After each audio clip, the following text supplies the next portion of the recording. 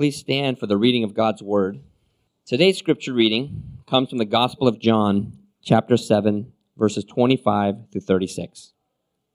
Some of the people of Jerusalem therefore said, "Is not this the man whom they seek to kill? And here he is, speaking openly, and they say nothing to him. Can it be that the authorities really know that this is the Christ? But we know where this man comes from, and when the Christ appears, no one will know where he comes from." So Jesus proclaimed as he taught in the temple, "You know me, and you know where I come from, but I have not come of my own accord. He who sent me is true, and him you do not know. I know him, for I come from him, and he sent me." So they were seeking to arrest him, but no one laid a hand on him, because his hour had not yet come. Yet many of the people believed in him. They said, "When the Christ appears, will he do more signs than this man has done?" The Pharisees heard the crowd muttering these things about him, and the chief priests and Pharisees sent officers to arrest him. Jesus then said, "I will be with you a little longer, and then I am going to him who sent me. You will seek me, and you will not find me. Where I am, you cannot come." The Jews said to one another, "Where does this man intend to go that we will not find him? Does he intend to go to the dispersion among the Greeks and teach the Greeks? What does he mean by saying, 'You will seek me, and you will not find me,' and where I am, you cannot come?" This is the word of the Lord. You may be seated. It is very difficult to not have your expectations met. Perhaps some of you are in this stage of life, and I am not at all saying that this is how I feel, but where your children are about to get married, or they're dating, and they bring home this person, and in your mind you think, no one is going to be able to meet up to my expectations, to marry my son, my daughter. And that's just sort of how it works. You never really meet up to the expectations of a parent because those expectations are so high, so lofty. Marriage itself, you have this ideal in your mind, especially because the way weddings work is you try to, not saying it always works out this way, but you try to get the perfect wedding. It's supposed to typify, in some sense, what your marriage is going to look like. But of course, we know that it's not always how it works out.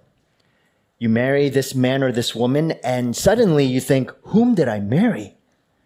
I thought you were like this, but instead you're like this. And that sense of disappointment, it can be pretty stark.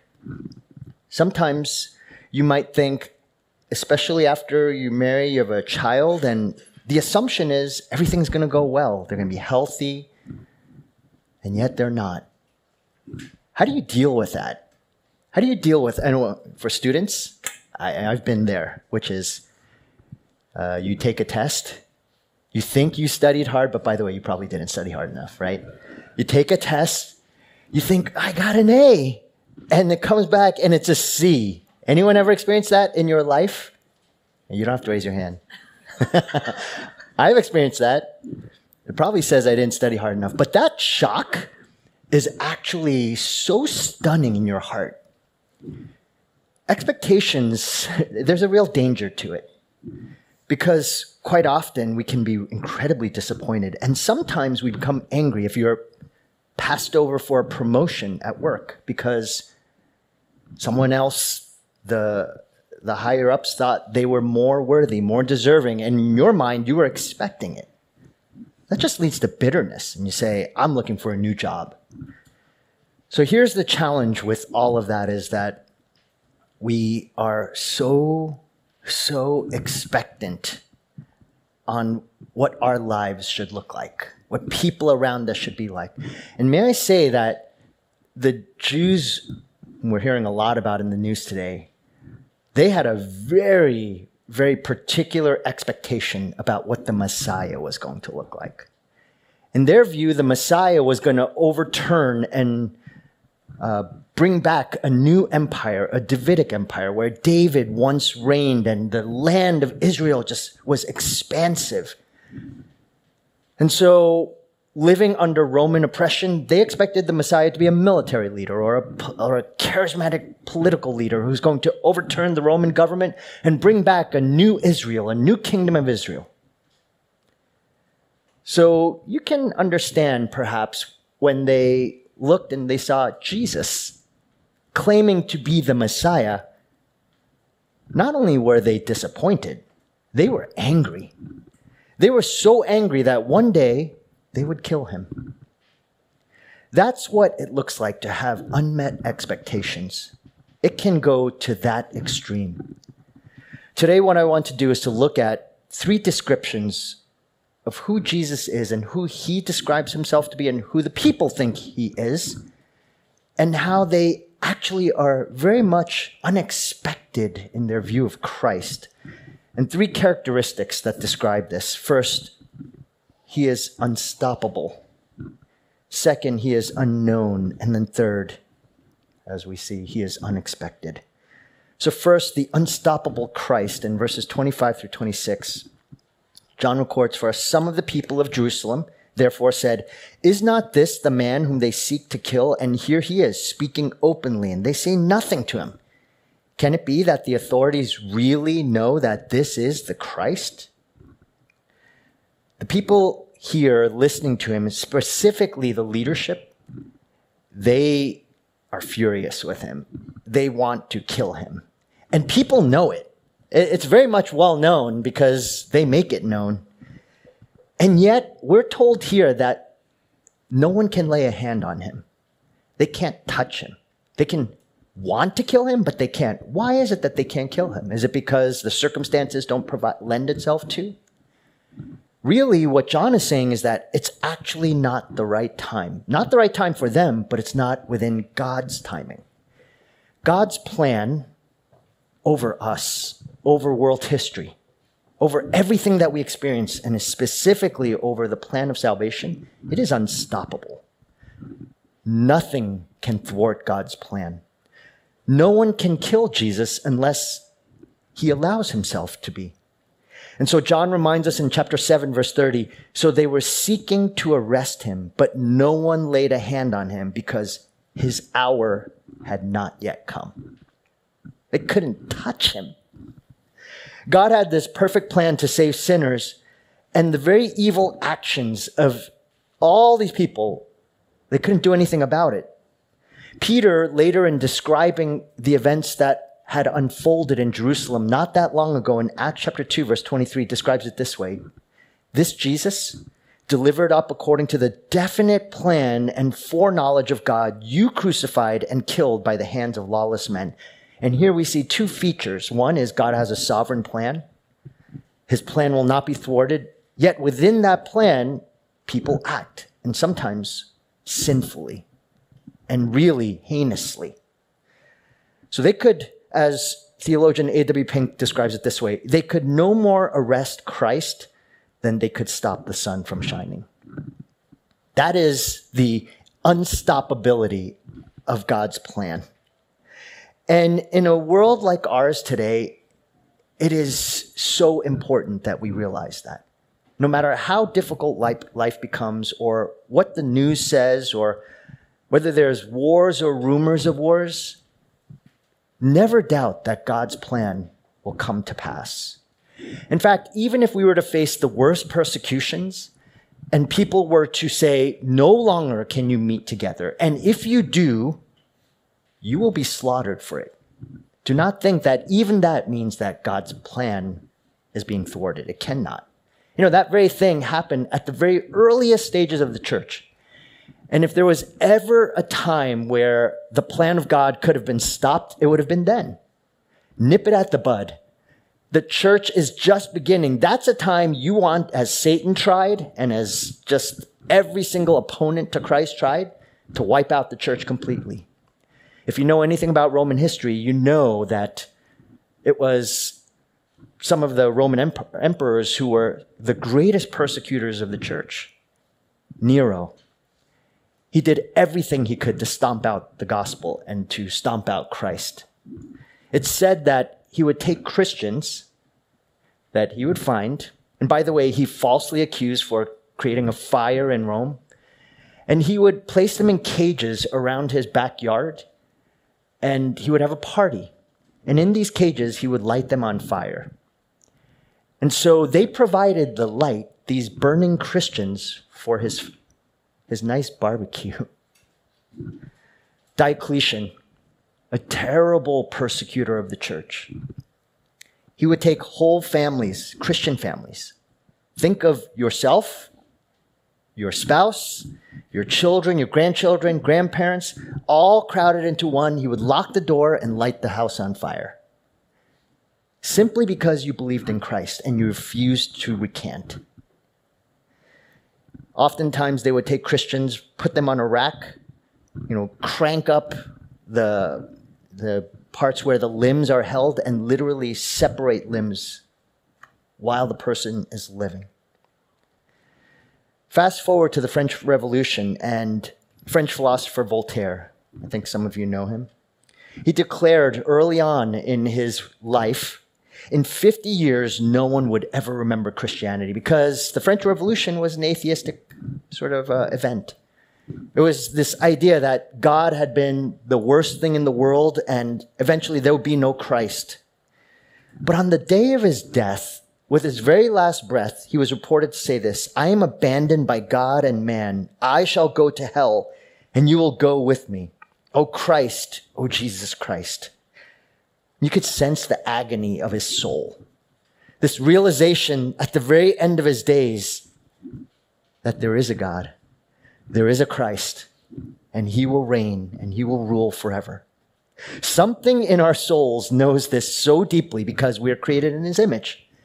And so often is the case where you hear of atheists such as Christopher Hitchens, or where they're literally saying, whatever you do, if you should hear me repent on my deathbed, ignore it.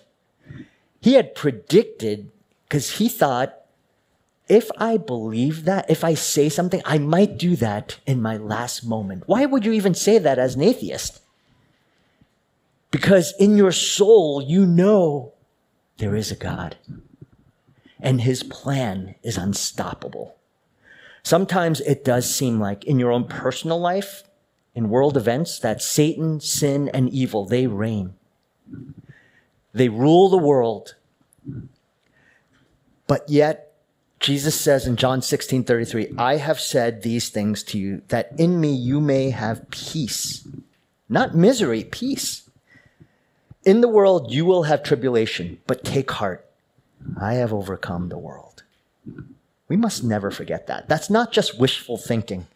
This is the promise of God through his word that his plan will be fulfilled, completed. Christ has won. The gospel is sure. Victory is ours in him.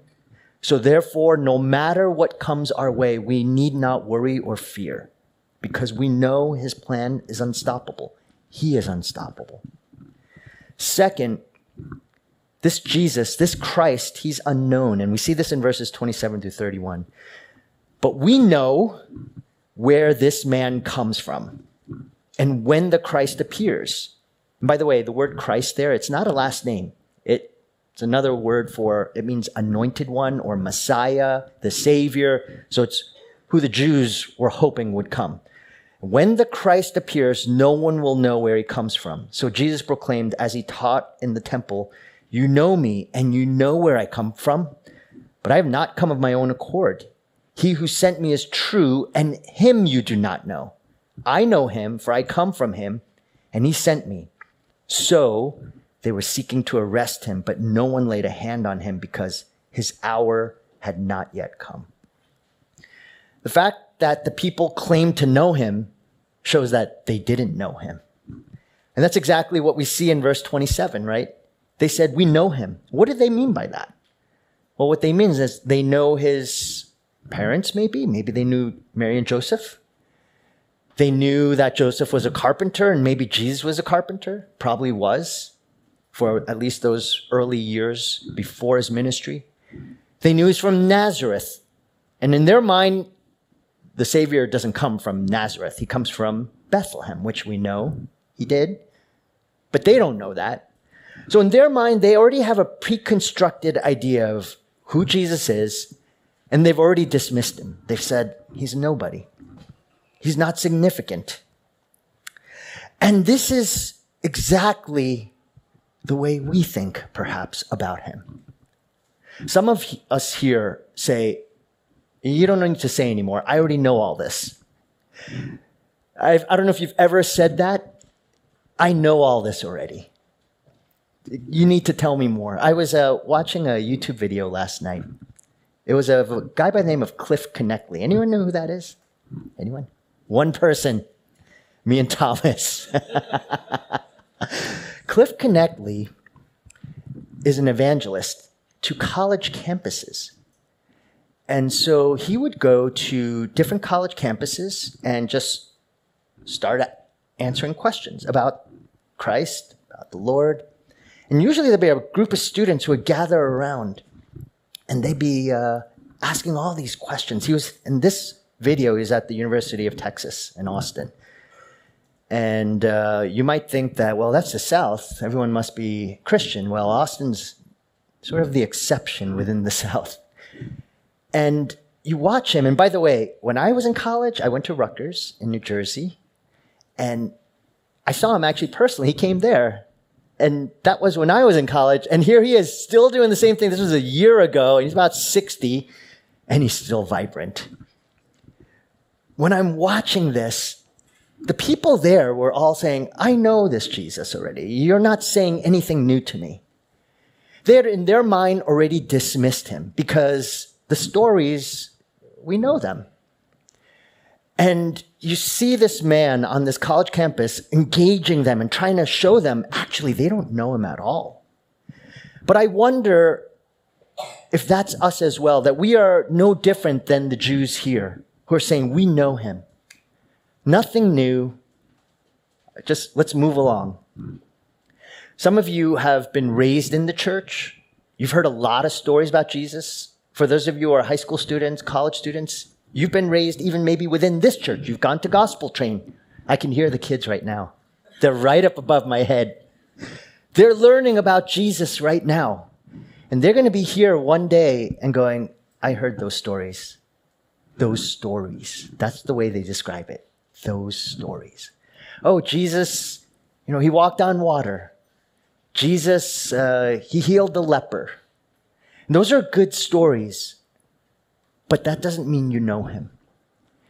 If you watch an athletic contest, watch the Super Bowl, you watch the football players celebrating a touchdown and having an interview afterward, you might know a lot about them. You could even read about some of their personal history. But there's a difference between knowing about someone versus knowing them. And I'm wondering if, just like these people, perhaps we have been spectators of Jesus. We've watched him in the arena. We've said, I know a lot about you. There's nothing much more left that I need to know. And Jesus is saying, you don't know me. If you look at verse 28, you actually need to put a question mark after that, because that's sort of the thrust of what Jesus is saying. You know me, and you know where I come from? That's a question. He's sort of saying, you don't know me. Because if you know me, you would place your life into my hands. You would trust me.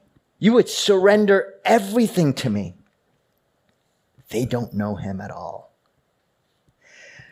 In verse 29, we're told who he is. I know him, meaning the Father, God, for I come from him and he sent me. You would believe that. And if you really believe that, there would be nothing that you would want more than to know him alone. Again, hearing stories about Jesus when you were a child. Let me take it one step further. If you experience something about Jesus, if you experience some sort of conviction, if you even cried, raised your hand at a retreat or a revival and said, I believe in Jesus, do not think that the raising of the hand means that you know him. Matthew 7:23, there are going to be many people who come to Jesus and say, I know you. And Jesus will say, I never knew you. Depart from me. Some of you might say, I've seen him though active. I've seen miracles. But the problem is that the people here, they also saw miracles. In verse 31, yet many of the people believed in him. They said, when the Christ appears, will he do more signs than this man has done? Most commentators, and I think when you look at chapter 6, then chapter 7, verse 31, the word believe isn't always true faith. There are times where people believe at one level, but do not surrender their hearts to the Lord. This same heart of a non-genuine faith is seen in John chapter 2, verses 23 to 24. Now, when he was in Jerusalem at the Passover feast, many believed in his name when they saw the signs that he was doing. But Jesus, on his part, did not entrust himself to them because he knew all people. And again, this concept of believe in the Gospel of John is always sort of put into the point of some believe and truly believe. Some believe and turn away. Matthew chapter 7, 22. Again, there are going to be many people who actually see miracles, who see tremendous things of the Lord. And Jesus will say, on that day, many will say to me, Lord, Lord, did we not prophesy in your name and cast out demons in your name and do many mighty works in your name? And yet Jesus still says, depart from me. I never knew you. Matthew 7:22, Jesus is telling us that it is possible, listen to that, cast out demons, do mighty works in the name of Jesus, and still do not know him. So if that's true, surely it is possible to hear a bunch of stories, to raise your hand at a retreat, to be here on Sundays, to do many good works, to go on missions trips, to serve the poor, and still, on that terrible day, it shouldn't be a terrible day, but on that terrible day when you say, I did all this for you, and he says, I never knew you. You cannot rely on works to save yourself. You can't even rely on miracles. If you pray for a miracle and the Lord sovereignly should give it, do not rely on the miracle itself. You know, this past summer, as always, I had the privilege of going to Villafranca with a lot of the high school students. And one of the emphases that we had expressly told the students after the trip in our debrief was, do not trust your feelings right now. You feel convicted. You feel passionate. You say, I'm going to follow you, Lord. But if it's all about feelings and even a tremendous work, and it's not rooted on the faithfulness of God's word implanted in your soul and a desire to obey and trust him, those feelings will be gone. They will dissipate. It's just the nature of all of us. We are forgetters. And we forget our God daily, moment by moment.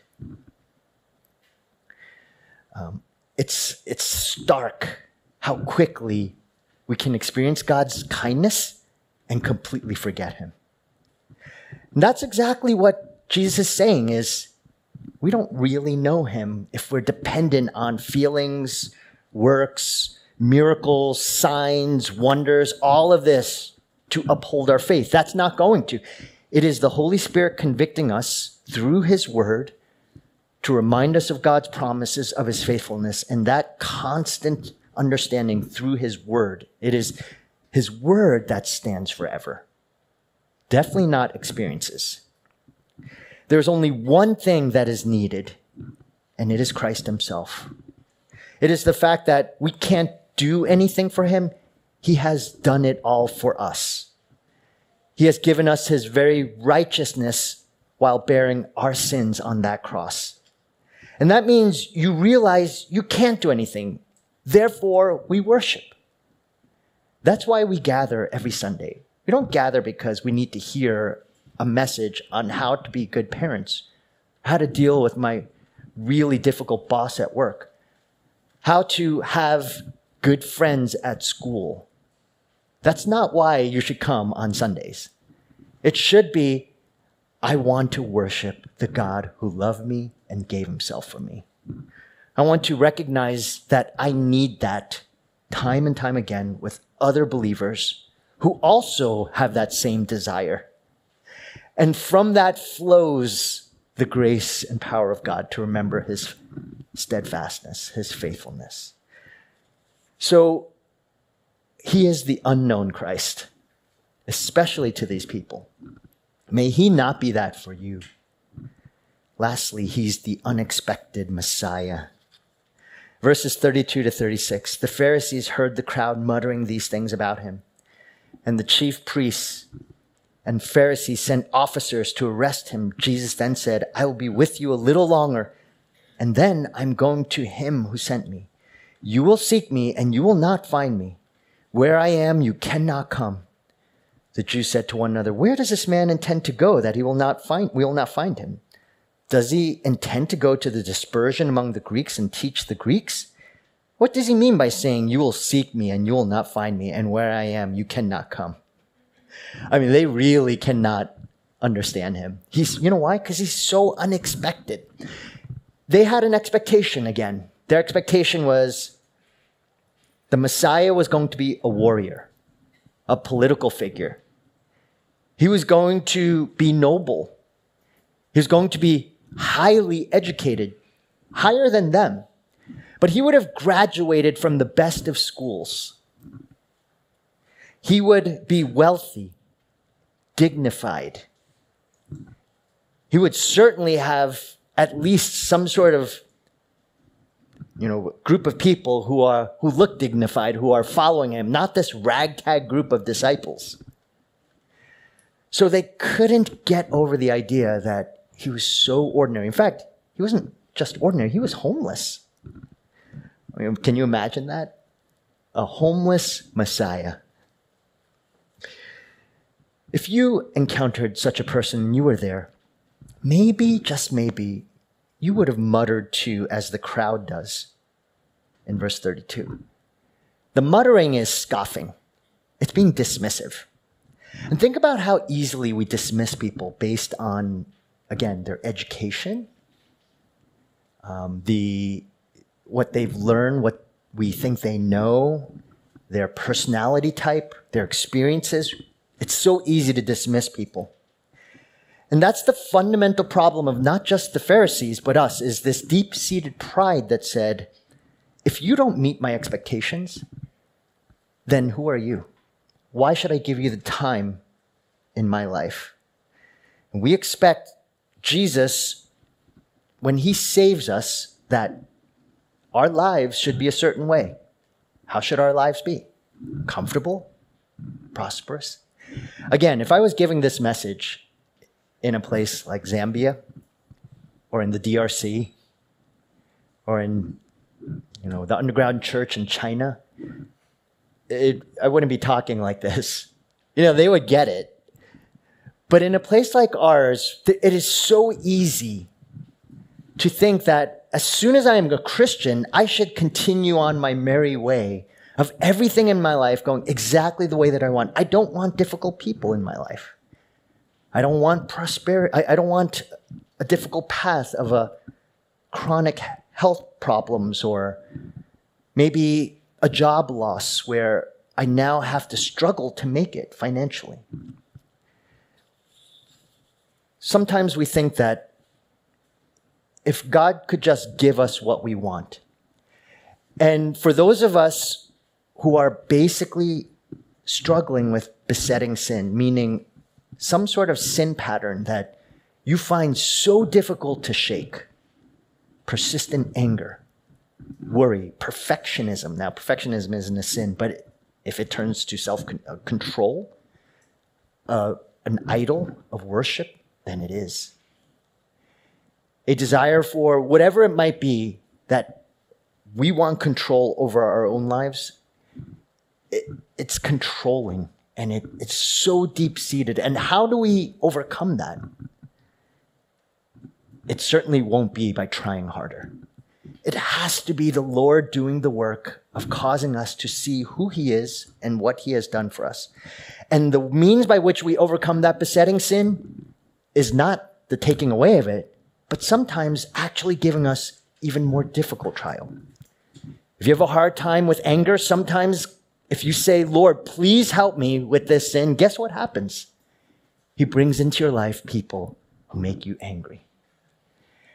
And the reason is because that's how you are actually able to confront the darkness of your soul, not them. The problem for us is that we think it's everyone else's problem and it's not me. But if you have a problem with anger, be forewarned. If you're saying, Lord, please help me with this anger, then the Lord will say, I'm going to bless you by giving you difficult people in your life. And what I want you to do with those people is I want you to run to me. And every time you see them, run back to me again. See me on that cross. See what I have done for you. See that it is your anger that has caused me to be on this cross, which then allows me to go back to be gracious to that person again and again. And as you're dealing with this time and time again, he sanctifies us. He frees us slowly because we're killing that sin. God overcame all of our sorrows, our grievances, our pains, our sins through his suffering and death of his Son. Surely, we can never actually believe that to overcome the effects of our sin would simply be magic angel dust or some switch. I don't know if you've ever felt, Lord, can't you just give me a switch that will turn off and turn on something? Turn off lust. Turn off worry. But that's not how, if Jesus had to go to the cross to save us, how could we think that, well, the answer is just not having it anymore? No. The answer is dealing with the darkness of our own soul and running and turning to Christ as our only hope. Sometimes the only way we can see God is through pain and sorrow and suffering and sin and the defeating of that sin. This past week, I had the privilege of visiting with Joseph and Kendra. And some of you know that Joseph was diagnosed with acute leukemia. And it's very aggressive. We've been praying for them as a family. And they only heard a week ago. And I asked him, actually, do you mind me sharing some of your story? Because it's really wonderful. I mean, it's terrible and wonderful concurrently. And he said, absolutely, share it. So I say this with his full blessing. This past week, he was getting his IV chemo treatment. And they said it was the most difficult part of this process. They're probably going to be in the hospital anywhere from, they said the earliest is December 11th up to about 6 months. And, he's the primary caregiver of a family of 6, young man, relatively speaking. And you're in the hospital perhaps up to 6 months, and that's only just being in the hospital. Then there's the long recovery process. I think we could all imagine what would go on in our hearts and minds in that instant. And so when he was sharing with me that IV drip that he had with the chemo just going through into his veins to literally kill every single white blood cell so that the cancer would be completely eradicated, but yet he'd have no immunity. He said it felt like a darkness just coming over him, literally like a spiritual death coming over him as he was unconscious. And in the midst of it, he said he had this nightmare where he was in the middle of lava and he heard a voice, and this voice, he felt like it was Satan. And he said, Satan was saying, you have been unfaithful to God. You have not loved him. And therefore, this is why you're getting what you're getting. He doesn't care about you. He's abandoned you. He doesn't love you. And he said it was the most fearful thing he's ever experienced. In a life that was successful, very similar to ours, to many of ours, where you're taking care of family, living life in the Bay Area. Everything's going well. And this suddenly happens, and this darkness and these accusations just coming. The next day, his dad came and prayed over him. And he started reading to him Psalm 18. It's the psalm that we read at the call to worship. It's the psalm that we sang as well. The Lord is my rock and my fortress and my deliverer, my God, my rock in whom I take refuge, my shield and the horn of my salvation, my stronghold.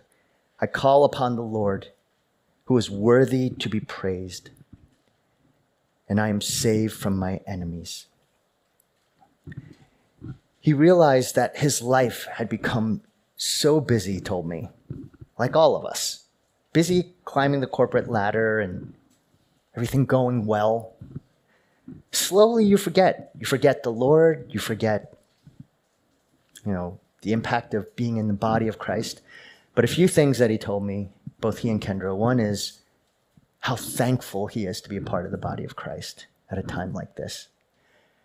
And he was saying, I don't know how non-believers face something like this alone. This is the church. This is the unexpected God who comes and shows you things when you least expect it, not in a way you ever wish. Secondly, is something that Kendra told me that was very interesting. She was saying how in the midst of, it was just a flurry within the past week and a half. And for those of you who've been in hospitals and have undergone severe treatment, and some of you have, I know, there's these ups and downs. 1 minute, everything's great, and then suddenly bad news, and then the bad news hits, and then good news, and you go up again. And she was saying, Kendra was telling me that in the midst of experiencing the good news, you just praise God and give thanks. And then the bad news comes, and then you forget everything that God had done. And so she was telling me that it's not just the big swath on the macro level you remember God and you forget God. It's even in the moment by moment by moment in that circumstance. But yet, to still see faith in the midst of that, that is the unexpected Christ. And to grow through it. The last thing that they said is, so Joseph's dad, who's a believer, played this song that we sang, "O Lord, my rock and my redeemer," over him. And it was the one song that just hit him so hard to say, God is faithful, no matter what. I think when I hear, and this is not just their story, some of you have the same story, and I've heard it. I'm so thankful for it. But I would not be faithful to God's word if I didn't tell you that sometimes things don't go so well. I don't know the end of their earthly story. My prayer and our prayer should be for their family and for so many of you, and I'm praying for so many of you that the Lord would bring healing. He'd provide a job. He'd make everything good. Sometimes that happens. Sometimes not. But God's plan is unstoppable. Christ has won. He will never let you go. And he does so in a way in which we cannot know. The way the world knows Jesus, it's, he's a carpenter. He was born Mary and Joseph. I know all the stories about him. I grew up learning about him. I tell you, you do not know him if you have not fallen on your feet, on your knees, and cried out to him and say, Lord, I love you. I lift my voice to worship you. And then to know that sometimes God meets you in some of the most unexpected places. We so often have a hard time hearing him when things go so well. But when there is a dreaded disease that comes, when we lose our job, when we encounter a very difficult marriage where we didn't expect it and we're all alone as a husband or a wife and we're crying out saying, God, what happened? Know that in those spaces, the Lord is there and he has carried you. He will never let you go. And if you want proof positive of that, the cross of Christ. Jesus gave everything. So when you take of these elements, I hope you hold them tightly in your hand and you say, Lord, I know you're not letting me go. And I want to respond by saying, I don't want to let you go. Let's pray together. Father, for us who are so fickle, we get caught up with our emotions. Sometimes it's because we are convicted and experience you, and sometimes we go out, we're at a football game, a homecoming, we're at a party at work, we're at a wedding, we're at a dinner with friends, and we just don't want to think of you. We don't want you to be a part of our life, and yet you still are with us. But in those moments, Lord, where everything seems to be crashing down, to know that you are faithful even when we're not, that while we were still sinners, that Jesus, you died for us. It is our great hope. We're so thankful for your promises. In Jesus' name we pray. Amen.